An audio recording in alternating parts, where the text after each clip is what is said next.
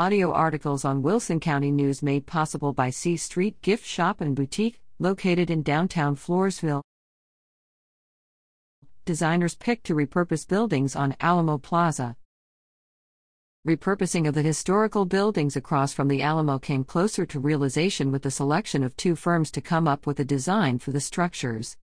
San Antonio's Woolworth and Crockett Block buildings, on the west side of Alamo Plaza, will provide 30,000 square feet of space for the future Alamo Visitor Center and Museum. The museum will house and display a comprehensive collection of original documents and artifacts relating to the Alamo. Gensler, a global design firm, and GRG Architecture were selected as the designers by an architectural review committee that comprised representatives from the Texas General Land Office, Bexar County, the City of San Antonio, Alamo Trust Incorporated, and other entities. A preliminary conceptual rendering of the future visitor center and museum appears similar to a concept drawn in 2019 for the San Antonio Conservation Society. The society labored with other preservation groups to save the buildings from destruction, which had been recommended in earlier plans to reimagine Alamo Plaza. Work on the Alamo Visitor Center and Museum is expected to begin in 2023.